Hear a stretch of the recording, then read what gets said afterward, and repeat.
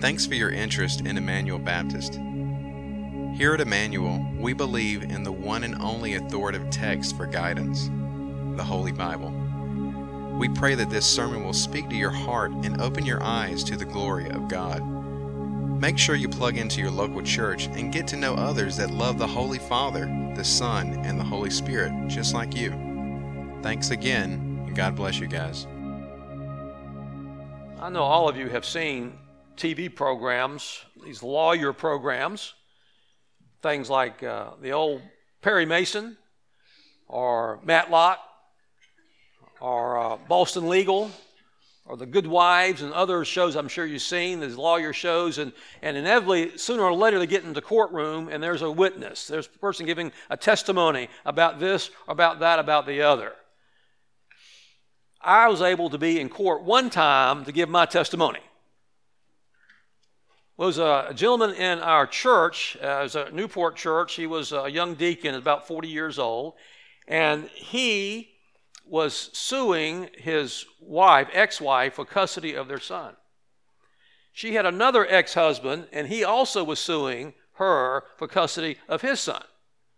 And I don't understand legal stuff, but apparently both of the lawyers of the two gentlemen came together and presented one case to the court for both those sons to be suing the ex-wife of the two ex-husbands. One of them was a deacon in my church, and he asked me to be a character witness for him. First time, only time I've been in court for that reason. Okay. I gave testimony. You see, friends, sooner or later, even today perhaps, you will need to give testimony for and about Jesus Christ. So the question is, what kind of manner will you give your testimony about Jesus Christ? Now, in the Apostle John the Apostle has already introduced John the Baptist, we saw in verses 6 through 8 and verse 15. But his primary role, John the Baptist, was that to give a testimony of the light. In today's text, we find that that role is fleshed out in John's testimony. In these verses that we just read, 19 to 34, John the Baptist illustrates how to give testimony to that light. There's three things I want to say. I keep forgetting to do this. Call the first witness. Okay, giving your testimony. First, we must recognize who we are not. Look at our text again, 19 to 21. And this is the testimony of John. When the Jews sent priests and Levites from Jerusalem to ask him, "Who are you?" he confessed and did not deny, but confessed, "I am not the Christ." And asked him, "What are you? Are you Elijah?" He said, "I am not." "Are you the prophet?" He said, "No." See, John the Baptist was drawing a large crowd. Naturally, he attracted attention of the religious leaders in Jerusalem, probably about 20 miles away up the road to Jerusalem. And this happening, this exciting thing, this wild man was out of the wilderness, come to the Jordan River, close to the Dead Sea, thereabouts. And he's baptizing and preaching and making a fuss, you might say, and attracted attention to all these religious leaders. And they sent a delegation down to see John and question him, who is this guy? That's part of the Pharisees and religious leaders' role, is to check out people. Make sure they're orthodox, make sure they're okay, make sure they're not heretics.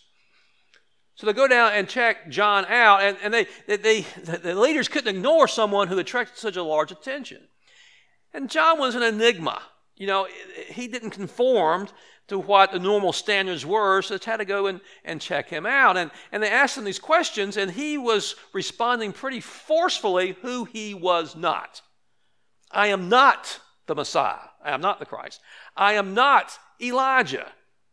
I am not the great prophet. In Deuteronomy 18, Moses talks about a great prophet like Moses that will come on the scene later. Are you that guy? No. I'm not Elijah, who, of course, remember Elijah? He was taken off in the fiery chariot. He never died, so he's probably coming back. Are you this guy? No, I'm not the Christ. I'm not Elijah. I'm not the great prophet Moses talking about. I am not any of those. So John, giving his testimony, giving his witness, he recognized who he was not. I am not those people. The increasing curtness of John's successive answers can't be missed here. I'm not the Christ. I am not. No. He was almost getting exasperated with these leaders. I'm not any of these people. And John the Baptist seems to have a dislike for answering questions about himself. I think he's saying, guys, this is not about me. You're asking the wrong questions. It's not about me. I'm not giving witness, testimony about myself. I came to give testimony about someone else. He recognized who he was not. He was not the Messiah. He was not Elijah. He was not the great prophet. Now, when I was in court, and the court was in Wilmington, by the way, it makes any difference, but when I was in court for this trial, I was not the star witness. I was not an expert witness. I was just a Joe, a regular guy who knew the plaintiff. I was there as his character witness. It wasn't about me or my resume or about whatever I was his pastor, whoopie-doo. That's why he invited me there. But it wasn't about me. If you're going to give proper testimony, you must recognize who you are not. You're not the star witness. You're not the expert witness. You're not the Messiah. You're not the great prophet. You're not Elijah. We cannot think of ourselves any more than what we are. We are just witnesses for Jesus Christ. We don't seek our own glory in testifying and witnessing. We seek the glory of the one who has sent us, Jesus. And as a testifier, we need to remember that we are not Jesus. Sometimes we share testimonies, hoping a gospel presentation, hoping to receive Christ. And if they don't, we feel bad about it but we shouldn't. We're not Jesus. He's the one that saves. We don't save, even our testimony. We are not God. We're only a testifier.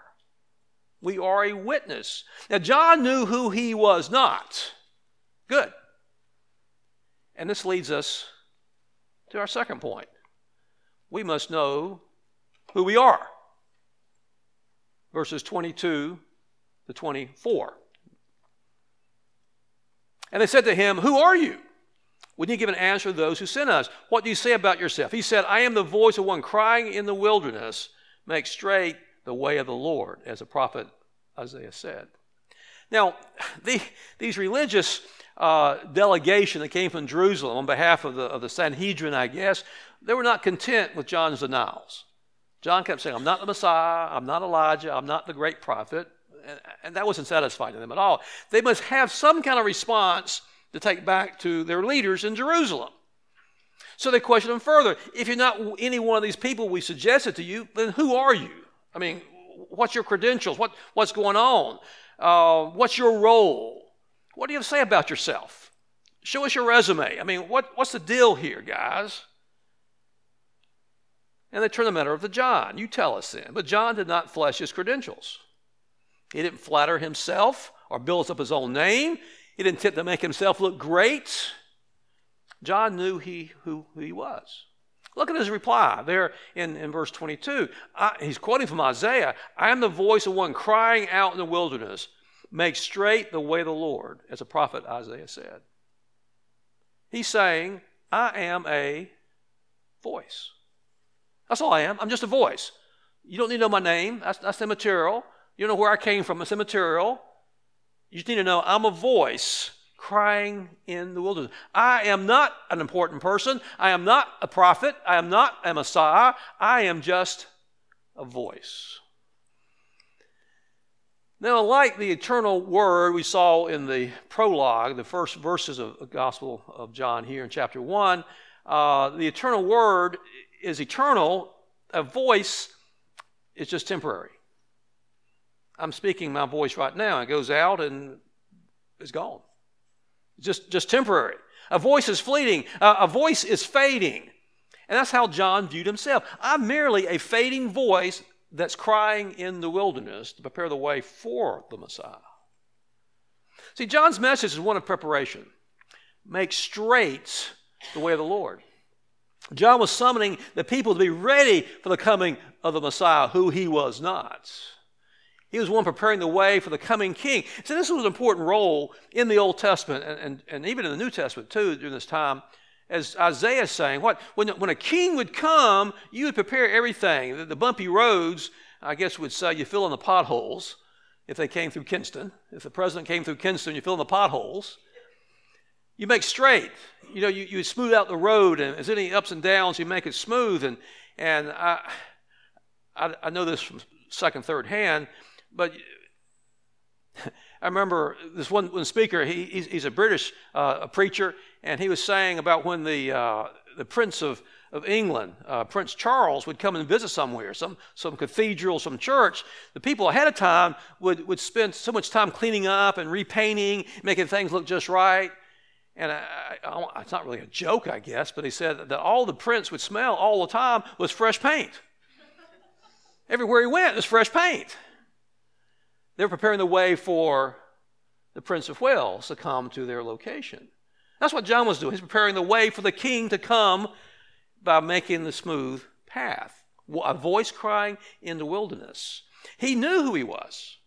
He was just a voice. Now, when I was in court that day, I understood my role. My role is to testify on behalf of the plaintiff. I'm just a voice for him.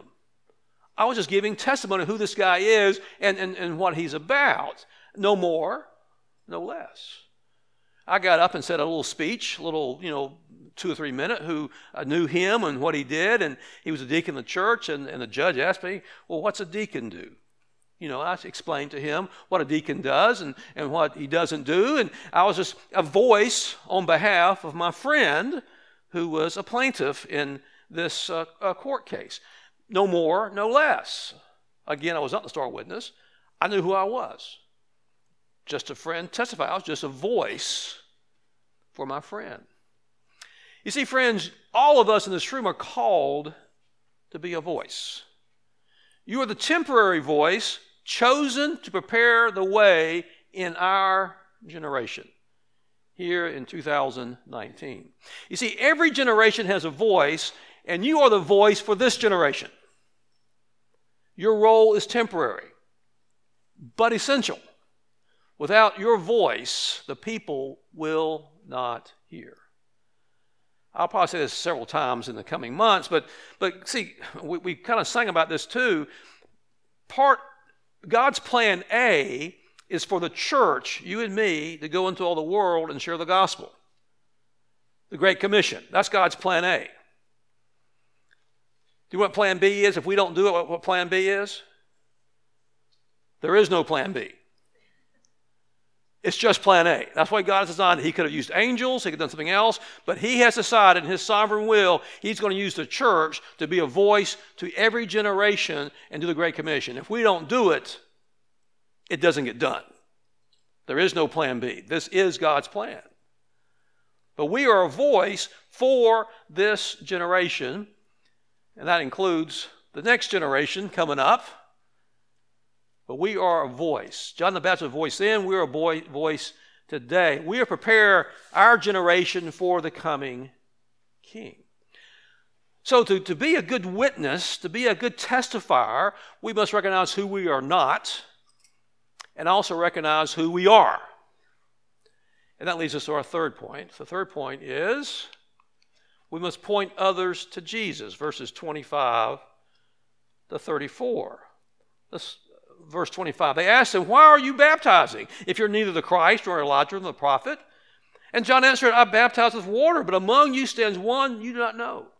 And even he who comes after me, the strap of whose sandal I am not worthy to untie. These things took place in Bethany across the Jordan where John was baptizing. The next day he saw Jesus coming toward him, and he said, behold, the Lamb of God who takes away the sin of the world. This is he of whom I said, after me comes a man who ranks before me, because he was before me. I myself not know him, but for this purpose I came baptizing with water, that he might be revealed to Israel. And John bore witness, testified. I saw the Spirit descend from heaven like a dove, and it remained on him. I myself not know him, but he who sent me to baptize with water said to me, he on whom you see the Spirit descend and remain, this is he who baptizes with the Holy Spirit. And I have seen and bore witness that this is the Son of God. John the Baptist is pointing, that's the man. I'm pointing to Jesus. It's not about me. I know who I'm not. I know who I am. I'm a voice. I'm here to point to the Lamb of God who takes away the sin of the world. You see, this thing John was doing, besides, John looked weird. He had that crazy hair, and he'd eaten locusts and so forth, and he was like a walking billboard. Didn't have those things then. He attracted attention.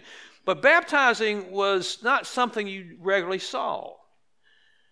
Jews don't get baptized. Now, if you are not a Jew and you want to become a full-fledged Jew, part of that process is being baptized.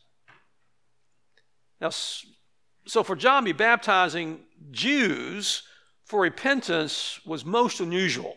I mean, no, it wasn't most unusual. It was unusual. It was different.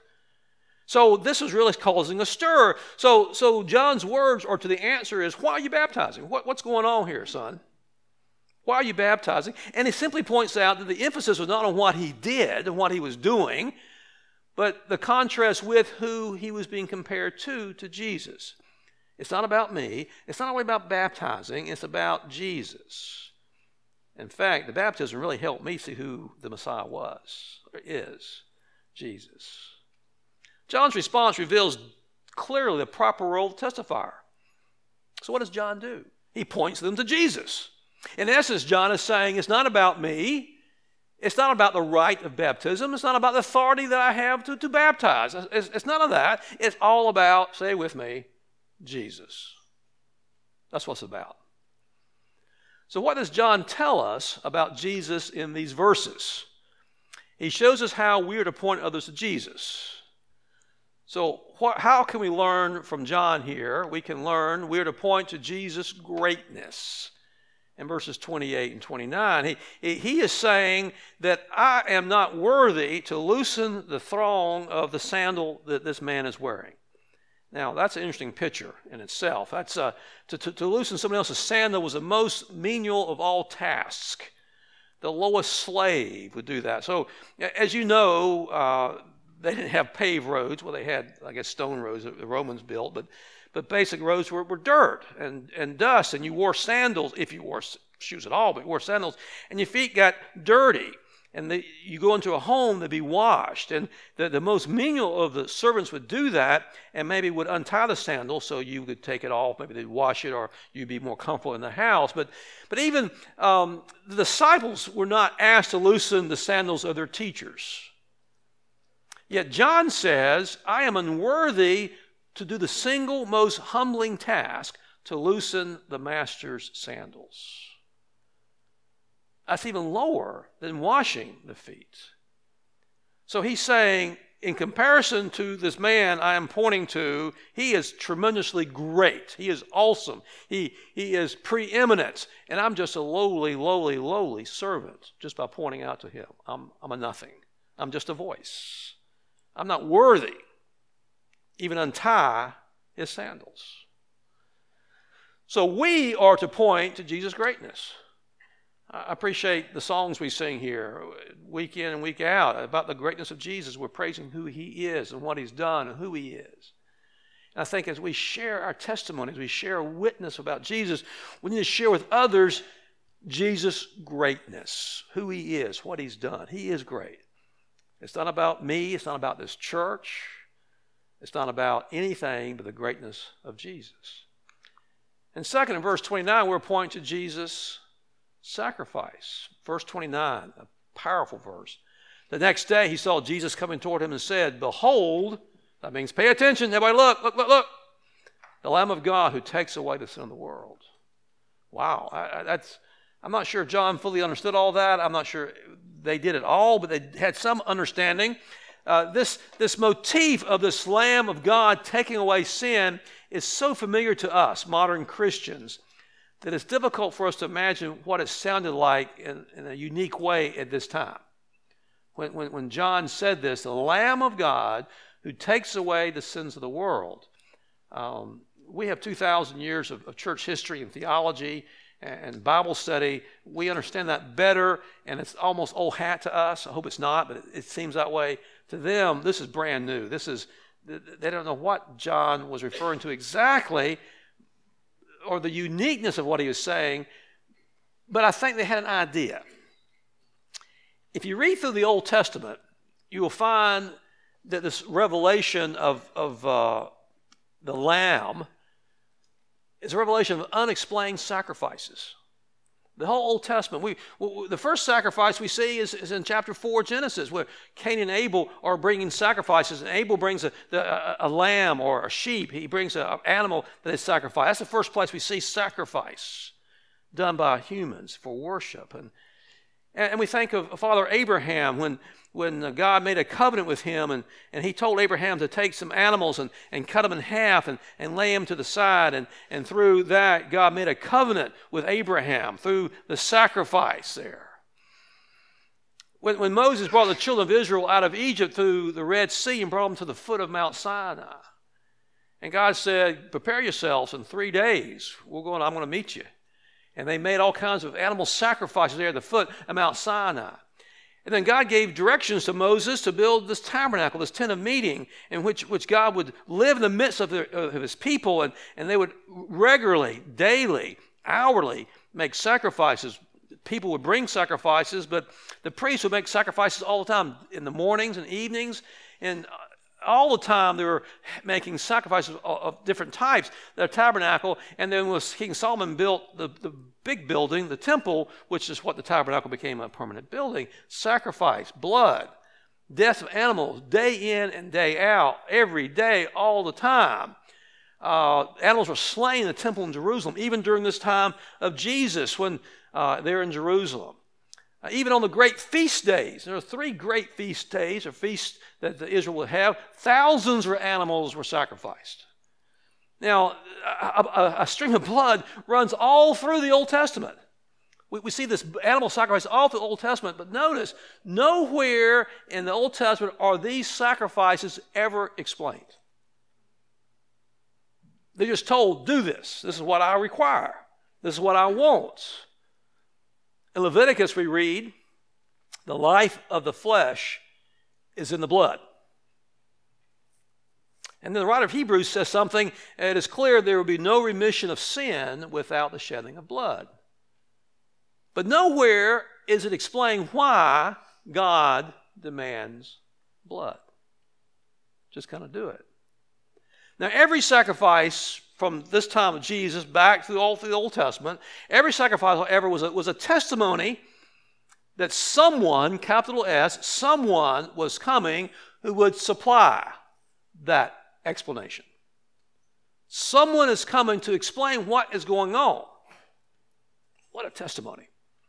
What a witness. The Lamb of God sacrifice who will take away the sins, not just of the Jews, but of the world. John points to Jesus. He recognizes it is not about him. He understands that both he is not the Christ, he is just a voice. He understands his role and points to Jesus, who is this great sacrifice for your sin and my sin, for the sin of the world. Well, it's exciting, I guess, to spend 5 minutes on the witness stand, giving a little testimony to my friend. I'm not sure exactly what I said, but the conclusion of, I think it was 2 days. They were in court, like a Monday and a Tuesday. I don't remember, but at the end of the trial, both gentlemen got full custody of their sons in this trial.